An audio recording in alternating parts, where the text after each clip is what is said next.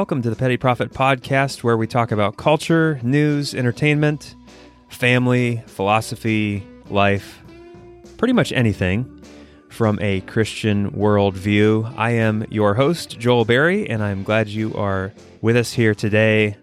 I took a week off, and it was much needed. I appreciate your patience. I had a lot of catching up to do after some bouts with sickness in the family and just a lot going on elsewhere, but we are back. Glad to be back. So I have a few thoughts to share with you today. I hope you enjoy, but before we get into it, just want to remind you, if you haven't yet, you can check us out on our website, www.thepettyprophet.com. You can find satire, op-ed, and other podcast episodes there. You can also find us on our Facebook page.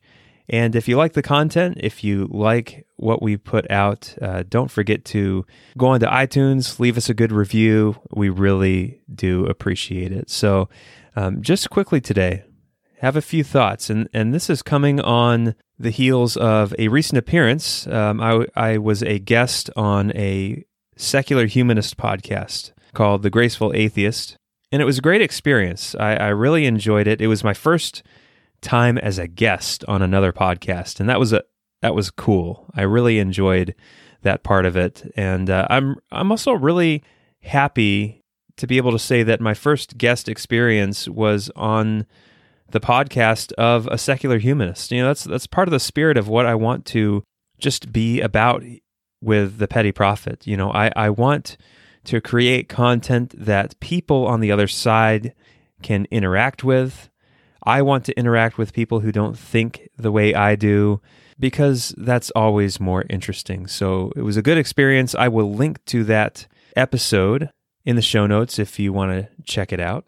But David, the host, he was incredibly gracious. He was enjoyable to talk to, even as we engaged in some gentle back and forth, you know, as an atheist and a Christian might do in a long-form discussion. But a theme started to emerge as we talked in this podcast. And in spite of some radically different beliefs, we did have one extremely important value in common.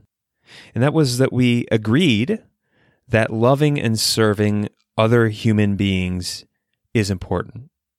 That's a good value to have in common, right? You know, we may vary on the justification for that moral claim, and we may vary on what loving and serving may look like in different contexts, but we both hold to the core moral claim that we should love our neighbor, that we should love each other, that serving and loving other human beings is important. For me, that moral claim comes from a creator who embodies moral order and who made man in his image. But for David and people who see the world the way David does, that morality may come from behaviors that emerged through an unguided process called Darwinism, or from somewhere else. But if we share what essentially appears to be the same morality, the same end goal, does it really matter where that morality comes from? Do the justifications for that morality really matter? Why can't we just go about our mission of caring for others and stop wasting our time with the reasons? As long as our end game is the same, why bother ourselves with our starting points? David expressed some of these sentiments in a tweet that he tweeted out after the podcast episode aired, and I'll quote it here. I did reach out to him and ask him permission to respond to this before recording this episode, but this is what he said. He said, Christians, I find this whole argument a waste of time. If you care about people as a believer, and I care about people as a secular humanist, let's get on with caring about people and stop arguing about our justifications for caring about people. That sounds like a reasonable thing to think. And I want to represent David's views fairly. I don't want to straw man him. So I'm kind of just thinking about the point he's making. And, if you think of it like, two people that have to climb into a car to drive to the store to pick up some groceries, imagine those two people are about to get into the car and they have an argument about where the car came from and who made the car and the manufacturing process that resulted in the car being there, when what they really need to do is just climb in the car and go to the store. That's what they're there to do. Why waste their time arguing about where the car came from, right? Hopefully that accurately kind of describes that mindset. Hopefully I've represented that fairly. And David, if you're listening and that's not, please do feel free to respond, and I'll make sure to correct it in subsequent episodes of the podcast. But, David made that point. It's a fair point, and it got me thinking. I wanted to have an answer to that. And so I thought for a while, and I'd like to share some of these thoughts that I've had with you. Now, my intention is not to engage in debate or try to invalidate the other side, invalidate the other position. One thing I'm not going to do in this podcast is try to prove where morality comes from. I'm not going to try to show that morality comes from God or disprove the idea that morality came through a natural unguided process. I'm only going to try to explain why I feel like the question of where morality comes from is not a trivial one, that it's an important one that we should think about, and not just for reasons of debate. So what follows are my very unsophisticated thoughts about the gift of goodness and human connection, or the gift of the moral law that we all benefit from that tells us that we should treat other human beings with kindness and respect.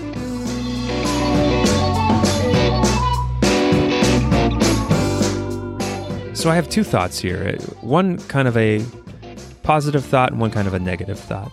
The first one is the positive, and that is that goodness and human connection are gifts. The moral law that tells us how to treat other people, it's a gift. And we know it's a gift because if we did not have that, well, I think our lives would be pretty harrowing, because we can look at other creatures on this earth that do not enjoy the benefits of that gift, animals who will hunt and eat and kill each other without a second thought. But we humans have something else going on. We have this inward sense of morality, regardless of where it comes from. It is a gift. And the first reason why I think it's important to know the source of that gift is that simply life is more full when we aren't satisfied with just enjoying the gift, but also seek to know the giver. We see examples of this all the time. Bloggers and podcasters, they have memberships and Patreons that allow fans to get to know the creators better. Musicians and artists, fans of Taylor Swift's music aren't satisfied to just enjoy her tunes. They watch her in interviews. They go to the movies to see her documentary. And they do this all to get to know the creator of the art they love so much. Their relationship with the creator enhances their appreciation of the art. You can go to a museum and simply enjoy a Monet or a Rembrandt painting without even knowing the name of the painter, but your enjoyment and appreciation of the work is made more full by studying the man and the mind who produced it. Imagine you walk out on your doorstep one sunny morning and you find a gift sitting there with your name on it. Maybe it's a book you've always wanted to read, or a basket of your favorite foods. Imagine you walked out the next day to find another gift. And then again and again, day after day for weeks, you walk out on your porch and there's a gift with your name on it sitting there for you. You could, of course, just grab the box and every morning enjoy its contents without giving it another thought, but most of us don't operate like that, do we? Wouldn't you burn with curiosity to know who this anonymous gift giver is? Wouldn't you seek to find out who it is so that you could thank them? Now, imagine for a moment this gift is not something small like a book or a trinket or a snack. Imagine you were stricken with a terminal heart defect and needed a new heart. What if someone gave you his heart at the cost of his own life? What if you were on trial and condemned to death, only to find that an anonymous substitute had volunteered his life to take your place? Would you simply say, cool, and shrug it off and move on with your life? No, I think most of us would move heaven and earth to find the person who had given us his life so that we could thank them. Human beings aren't meant to simply enjoy the gift of goodness and human connection. We aren't meant to simply serve others altruistically for its own sake. We are joy-seeking creatures. We are meant to seek out and enjoy the giver of all the grace we experience and employ. That is where the fullest joy comes from. I love the words of Jesus in John 15 when he was talking to his disciples. He said this, "If you keep my commands, you will remain in my love, just as I have kept my Father's commands and remain in his love. I have told you these things so that my joy may be in you and your joy may be complete." And then he goes on to say, "This is my command, love one another as I have loved you." That core morality that David and I both agree on, the idea of loving one another. But then he says this, "You are my friends if you do what I command you. I do not call you servants anymore, because a servant does not know what his master is doing. Instead, I have called you friends, because I have made known to you everything I have heard from my Father." We could just choose the path of blind obedience to a moral law, regardless of where it comes from. But Jesus says here that he offers us so much more than that. He offers us friendship.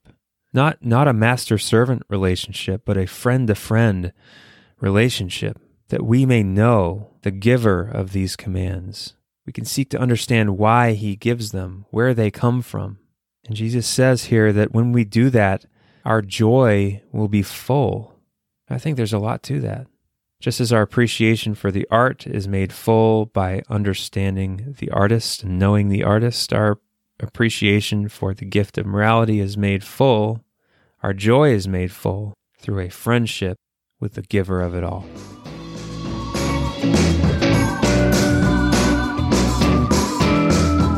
But there's a second reason why I feel that knowing the source of our morals is essential. And this is kind of more the negative reason. And the reason is this: I believe it's impossible to truly arrive at the same end point without having the same starting point. Many secular humanists and universalists even have this image of a truth that kind of sits atop a hill, and there are many paths up that hill, and what really matters is that you arrive at that truth. But Christianity tells a different narrative. Christianity tells a narrative of different paths with completely different starting points and completely different ending points. And I think that image is a much better description of reality, and I'll tell you why. You see, it may be easy for me and a secular humanist to assume some sort of self-evident consensus based on morality because our culture is so steeped in a 2,000-year-old Judeo-Christian ethic. We take it for granted. But I think that there's already evidence that consensus is already cracking. We're seeing it every day now. One stark example that I thought of is the ongoing custody battle for a boy named James Younger in Texas. And if you're not familiar with the case, James Younger is a 7-year-old boy whose mother, Ann Georgelis, claims that he's really a transgender girl. But James's father, who is divorced from his mother, claims this to be false, that James is a boy, that he lives as a boy and acts like a boy and should be allowed to live as his biological gender.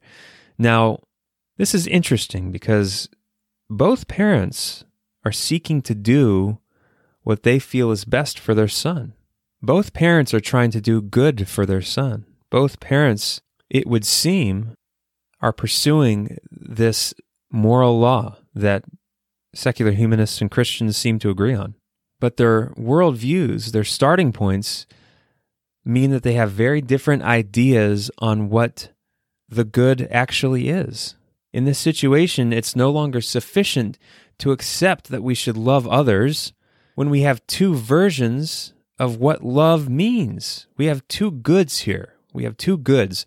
One quote-unquote good will result in a happy, healthy life for James. The other quote-unquote good will result in abuse and maybe permanent damage. But which is it? Which one of these goods is really good? Well, it depends on your starting point. And here you have two different parents with two different starting points, and they're ending on two different goods. And it all depends on what you claim is the source for your morality. In James Younger's case, the question is this: are we creatures made in God's image, male and female, like the scriptures tell us?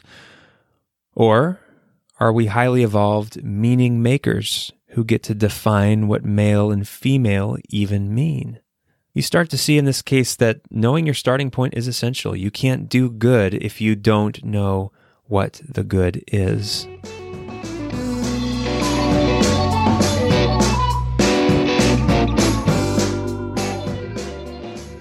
So these are a couple of my thoughts. Hopefully they weren't too scrambled, but they're the thoughts that have been occupying my mind lately. And I think the debate over the justification for morality is not a trivial academic one for these two reasons that I gave. First, that our joy can't be full without a relationship with the divine source. And secondly, that our morality can't be sure unless we know that it proceeds from that divine source.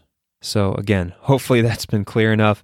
Sometimes thoughts seem very plain in my head, but get jumbled as I try to communicate it. So hopefully that didn't happen here. Either way, I thank David for prompting the thoughts in my head, for prompting this discussion, and I invite him to respond. No animus, no intention to go back and forth arguing at all.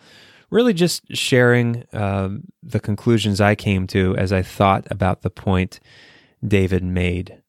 So for what it's worth, David, love you.